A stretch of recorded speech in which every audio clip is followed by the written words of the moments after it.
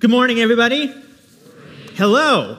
Welcome again. Just want to say a special welcome to those of you who are new, or what I like to call new adjacent. You know, like if you've been around somewhere for a while, but it still doesn't quite feel like home yet. Me too. Let's connect afterwards. Would love to get you plugged into community.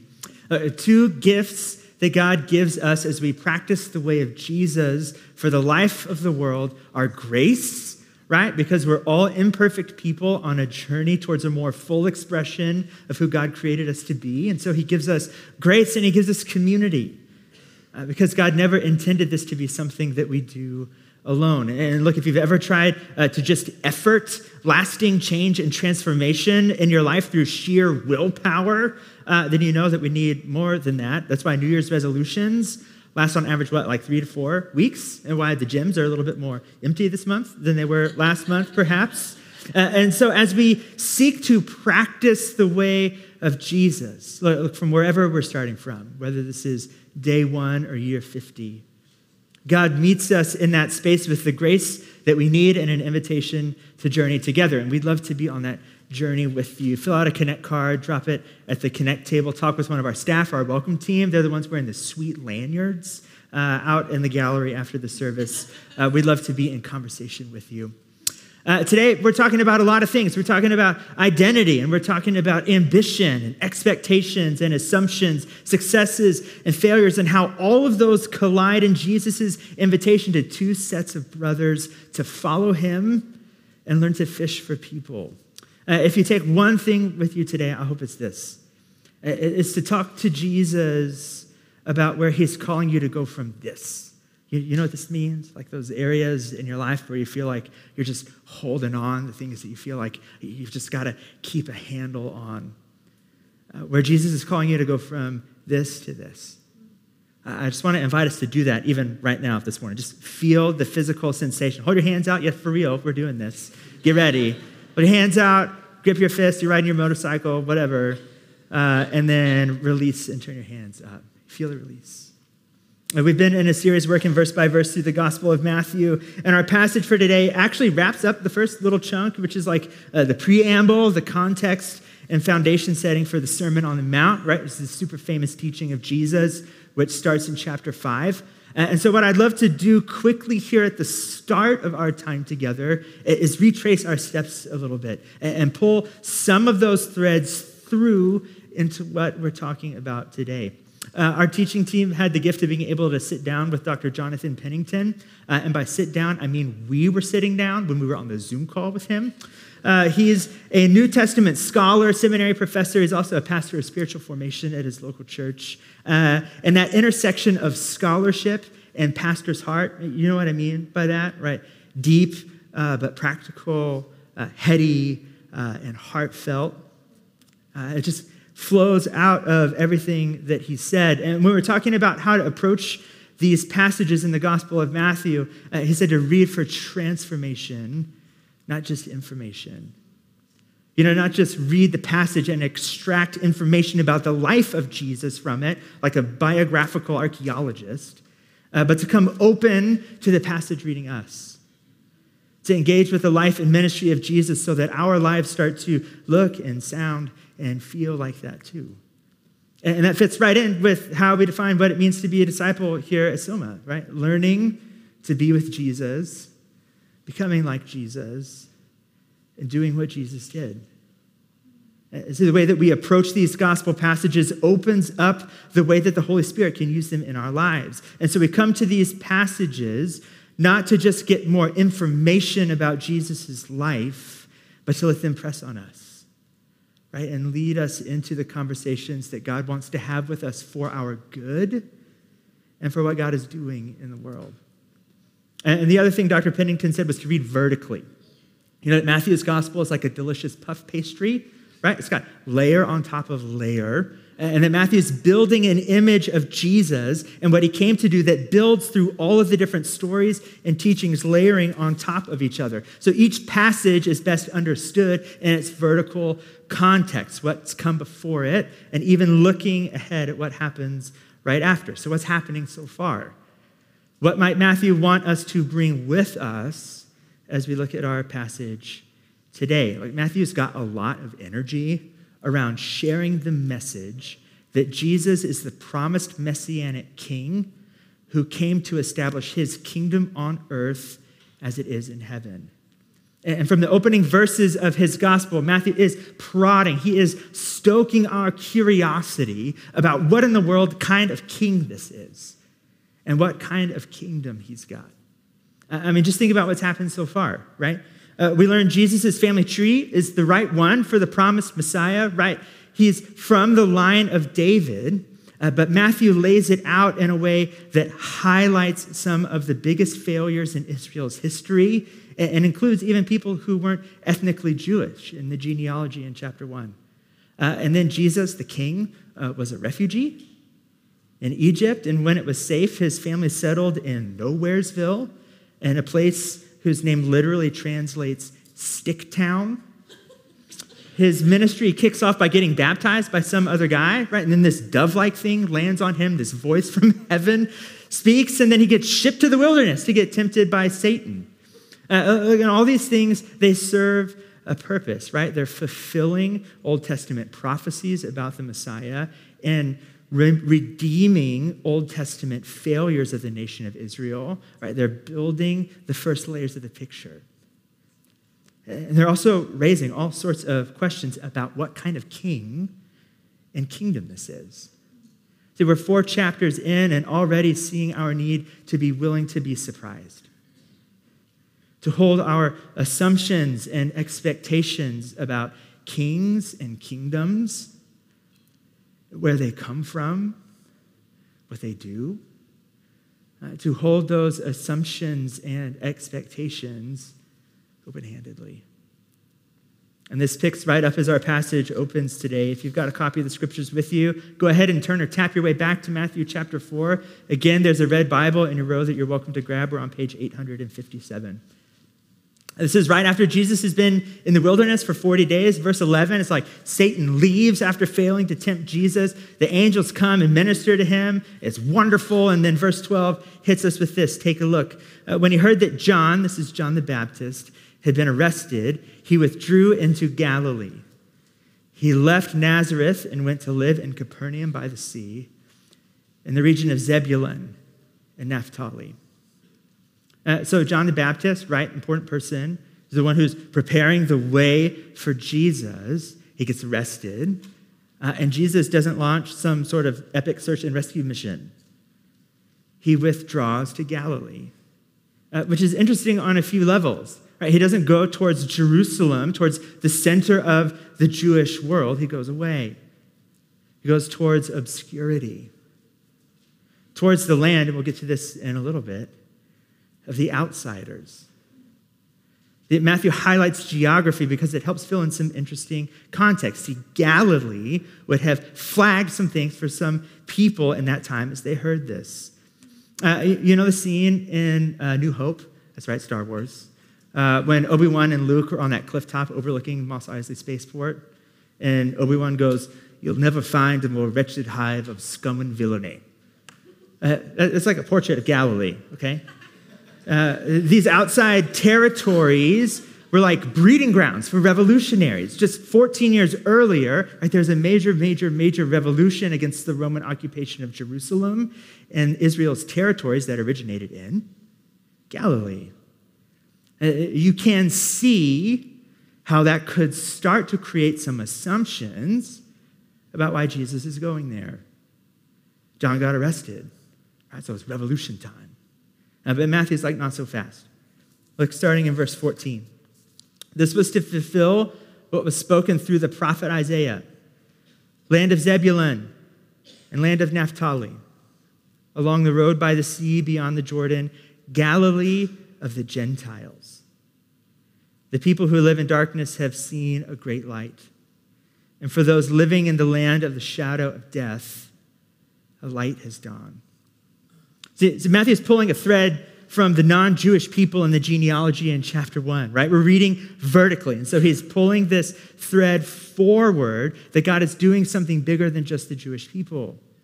The theologian and scholar Dale Bruner writes that this is God's initiative towards those never considered. Isn't that beautiful? And lest we miss the scale of what's happening here as Jesus goes to Galilee, Matthew plunks Isaiah 9 right down in the middle of this section. Right? This is the fulfillment theme that we see over and over. Matthew's energy towards showing Jesus as the promised messianic king. But listen to the scale here, right? The cosmic size and scope of what's happening. Matthew wants us to see that Jesus' kingship isn't just some political repositioning or correction of a flawed system, right? This is light and darkness level stuff. This is creation language. We see repeatedly in the Old Testament light and fire as symbols of God's presence. And Matthew's saying, this is that thing. That Jesus is the light of God's presence shining on those living in darkness. And just like God began the creation of the world by speaking light into darkness, we see God beginning the recreation of all things as Jesus' light dawns on those living in the land of the shadow of death. In this section, we see Jesus withdraw to a place that's going to raise some questions and create some assumptions. And Matthew sets what could have seemed so arbitrary, right, so insignificant, this trip to Galilee into the context of cosmic scale renewal, of creation.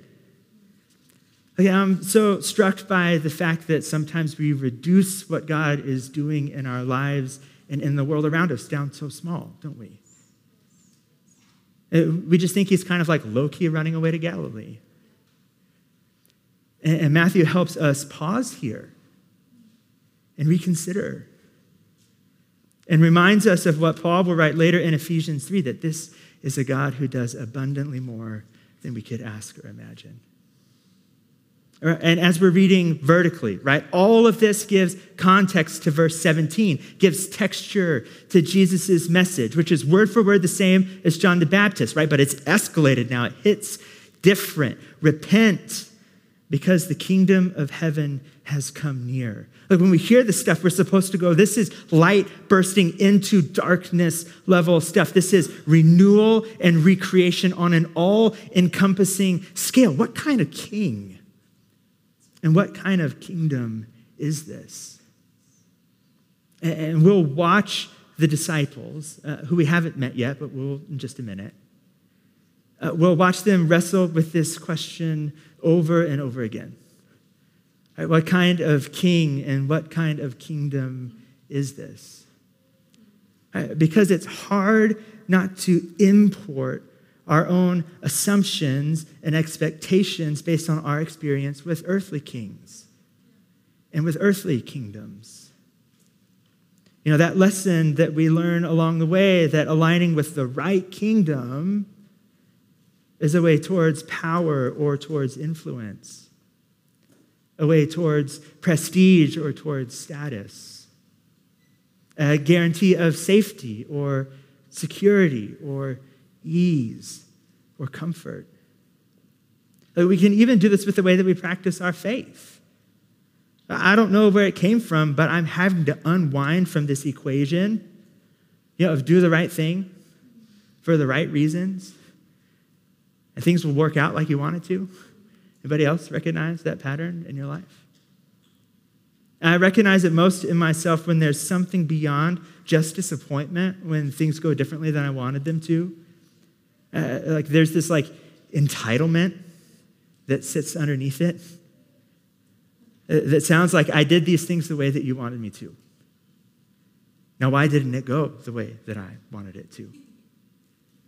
See, what I've learned is that we can practice our faith in a way that's really aimed at trying to feel a sense of control in our lives, because we think that means that we know how things are going to turn out.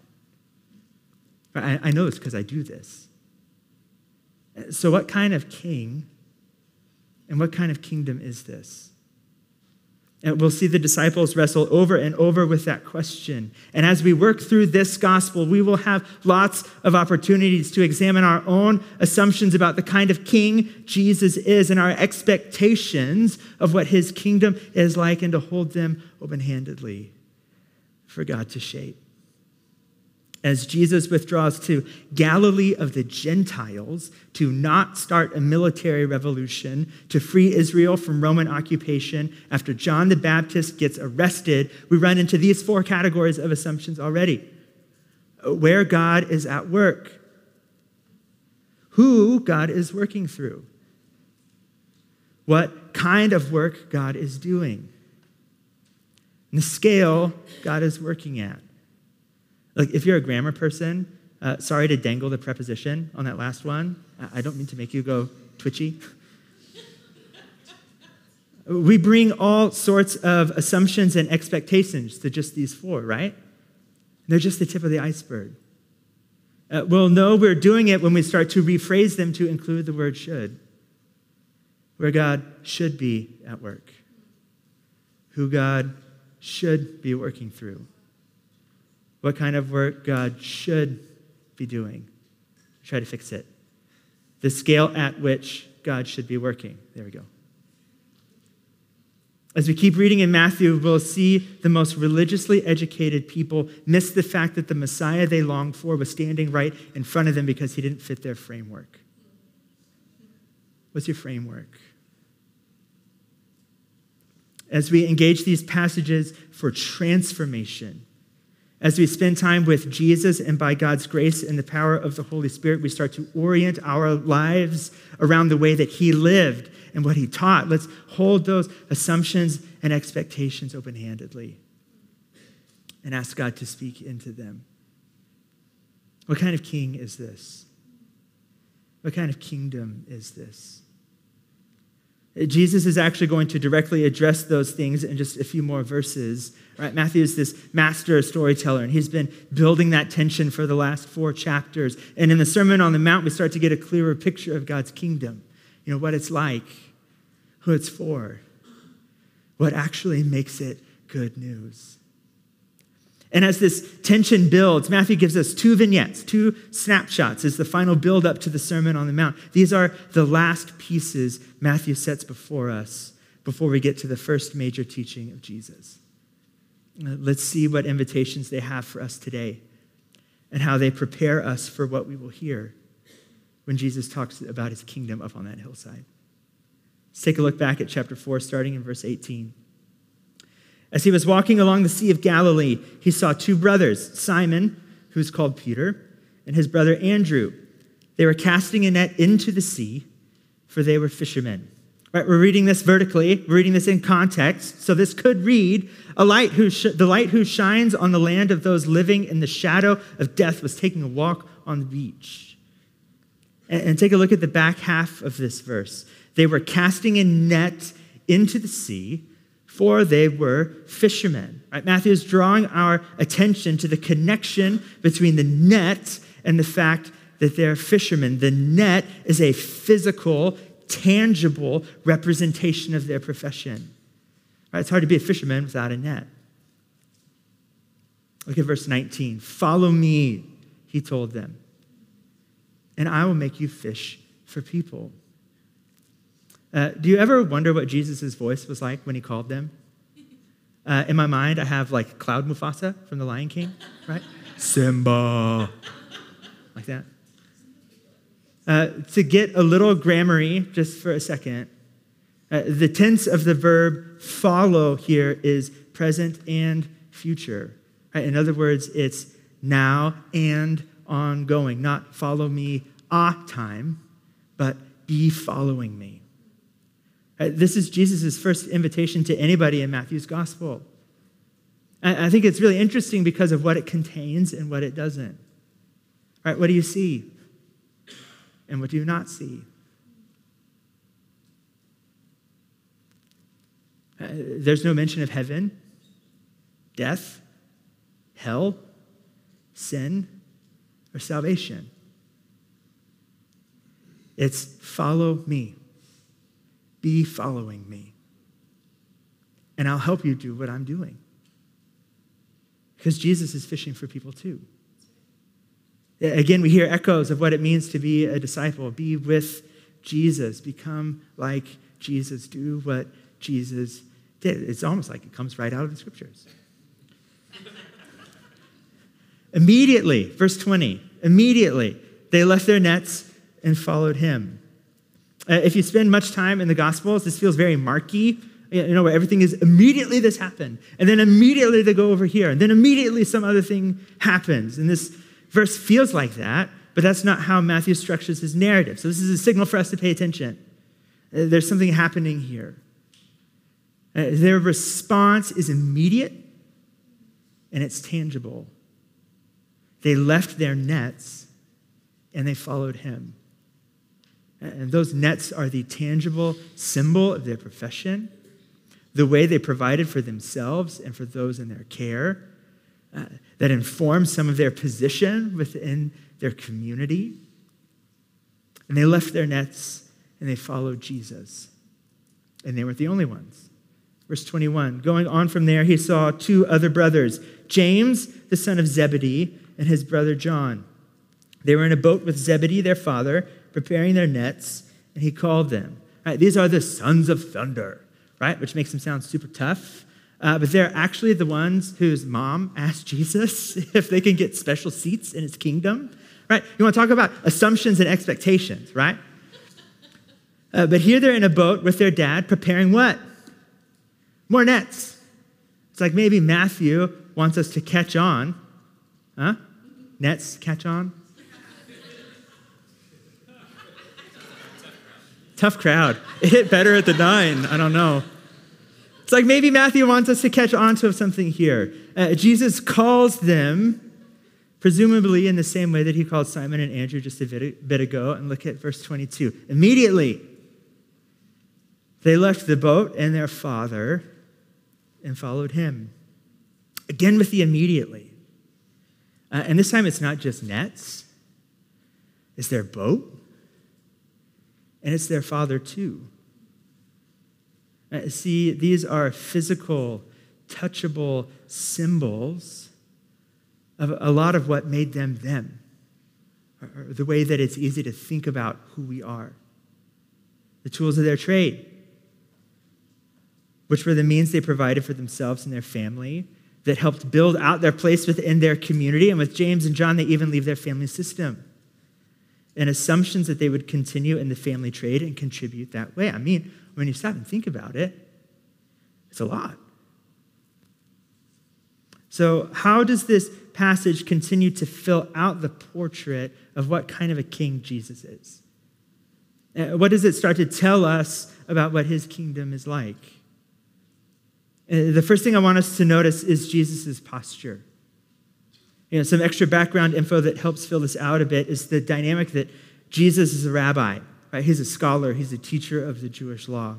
And usually the only way that you got to be a rabbi was to apprentice to another rabbi. And so to do that, you tidy yourself up. You would present yourself at the school where they were teaching or where they were and hope that you got picked. Right? But that's not what we see here in this passage. Jesus comes to them. In a system built on hierarchy and honor, Jesus, the honored one, seeks them out. What kind of king is this? What's his kingdom like? What humility. The Messiah King is a humble rabbi. And the second thing I want us to notice is Jesus' presence, where he physically meets them.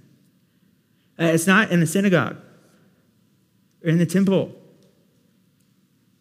but in the physical, tangible markers of their vocations, social roles, and community and family identity. Right? And that starts to mess with the ways that we like to compartmentalize our lives. Do you ever run into someone from one part of your life in an unexpected place? It's like when you're a kid and you see your teacher like outside of school at the grocery store, and you're like, what? You don't live at school? Some of you who are teachers do live at school, basically. Thank you for the wonderful, beautiful work that you are doing. It's so easy for us to compartmentalize our lives, right? To have our home self, our friends self, our other group of friends self, if you know what I mean, our romance self, our work self, our back home with our family of origin self, and our spiritual self. And Jesus goes and all sorts of messes that up by meeting Simon and Andrew and James and John with their nets and their boats and their dad by the water. It's here that we start to get a glimpse of the true nature of Jesus' invitation. Remember, follow me is a present and ongoing grammatical tense. The invitation is to keep on coming, to keep on following. This isn't a one-time choice, but a day-by-day, moment-by-moment apprenticeship that doesn't just meet Jesus in the temple or synagogue, but that touches every area of our lives.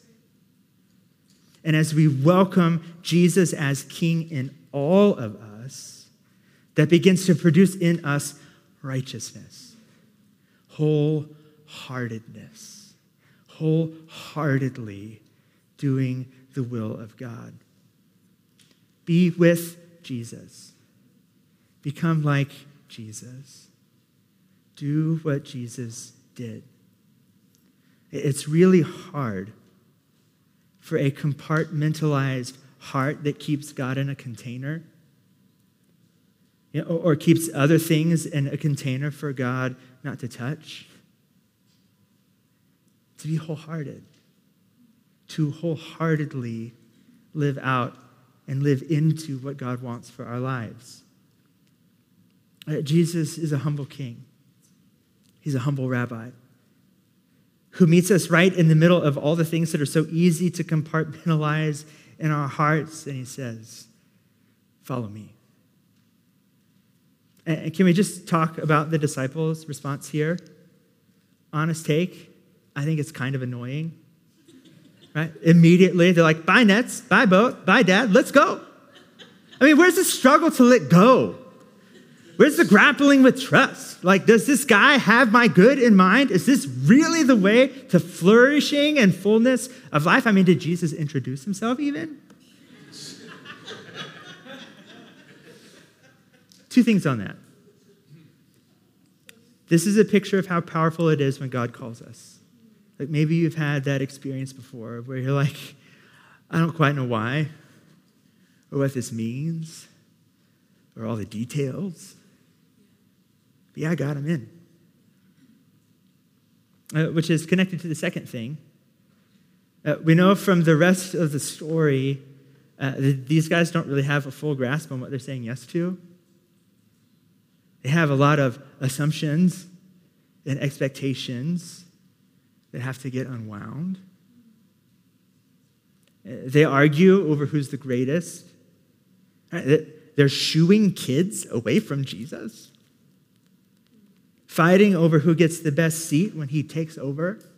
Asking when he's going to come in his power. Simon, who is called Peter in this passage, will even rebuke Jesus for telling them plainly that it's going to die because it didn't fit Peter's framework. They didn't really have a full grasp on what they were saying yes to.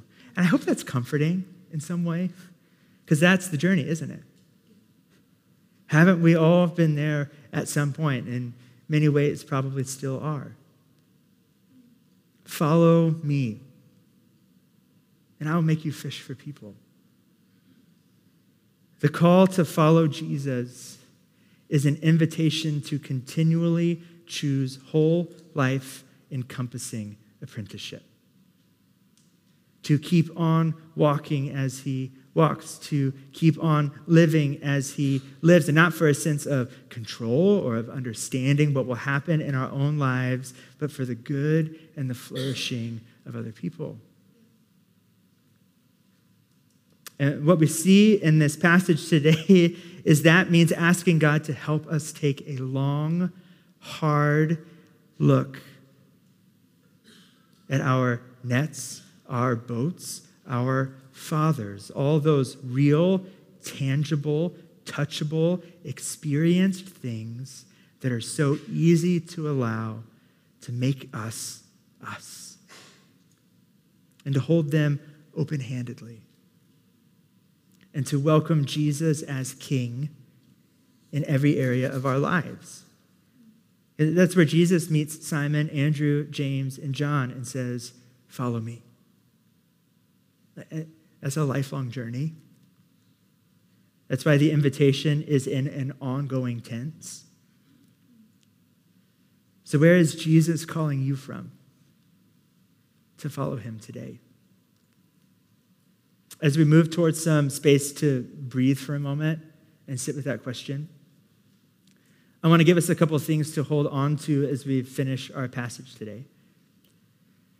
Jesus' invitation, follow me, it looks different in different seasons and stages of life, right? Because those symbols that we allow to make us us, they shift and they change over time. The figurative nets, boats, and fathers of our teens and 20s tend to be different than those of our 50s and 60s. Just as the figurative nets, boats, and fathers of our seasons of ease in the world are different from those in our times of sorrow and grief, when we've been hurt or experienced trauma. Truth be told, we've usually got some kinds of nets from the best of times and from the worst of times. And let's look at the final verses of this passage and let them speak to us. Matthew 4, starting in verse 23. Now Jesus began to go all over Galilee, teaching in their synagogues, preaching the good news of the kingdom, and healing every disease and sickness among the people. Then the news about him spread throughout Syria. So they brought to him all those who were afflicted, those suffering from various diseases and intense pains, the demon-possessed, the epileptics, and the paralytics. And he healed them.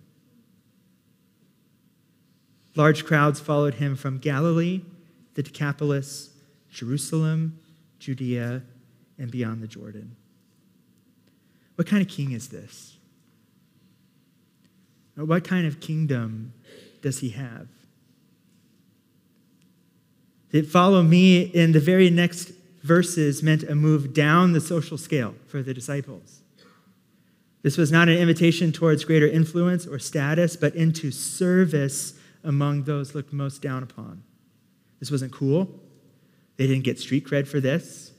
There was no Instagram to humble brag, snap a photo with all these people and tag it #blessed2serve.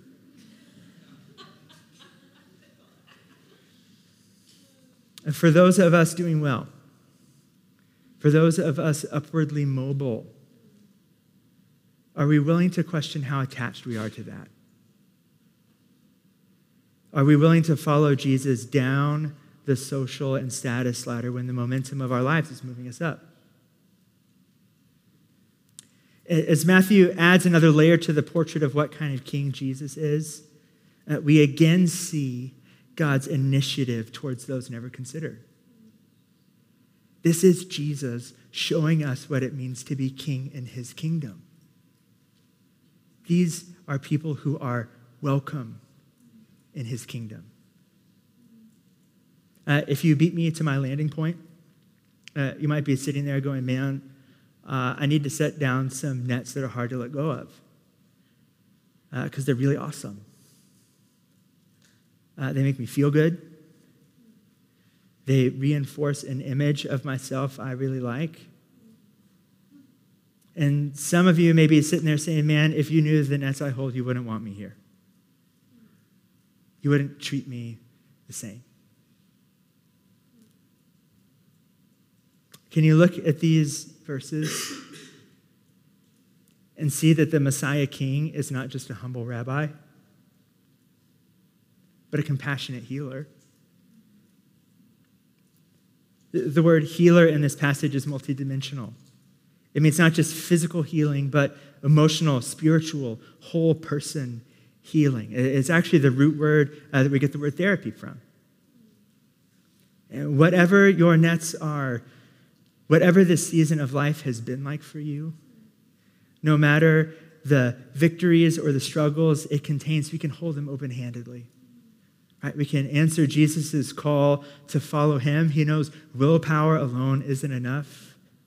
That's why he gives us grace and community. He meets us in the real, touchable, experiential markers, what makes us us. He's not waiting at the synagogue for you to clean yourself up, present yourself to him, and hope you get picked. He's at your boat dock, calling you by name and saying, follow me.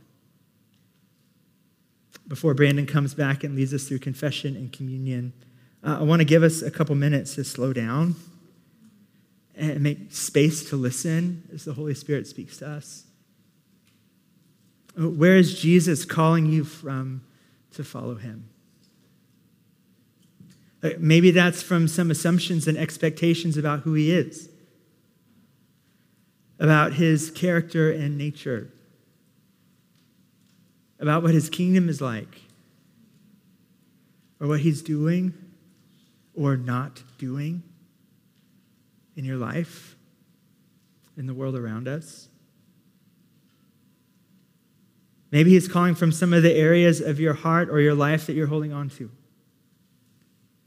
Those tangible, physical, experiential markers that are so easy to define ourselves by, for better or worse. What are your nets this morning?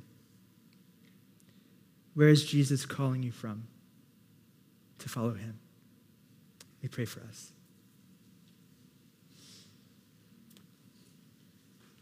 God, as we enter into just a moment of reflection, I pray you'd give us the gift of knowing your presence with us, your deep love for us, that we have the opportunity to turn towards you only because you ran after us first. Holy Spirit, would you speak to us? Jesus, would you call us to follow you? Would you meet us with the grace and the community that we need to do so? God, we give you this time, this reflection. Speak to us. Have your way. We love you and pray these things in and for your name. Amen.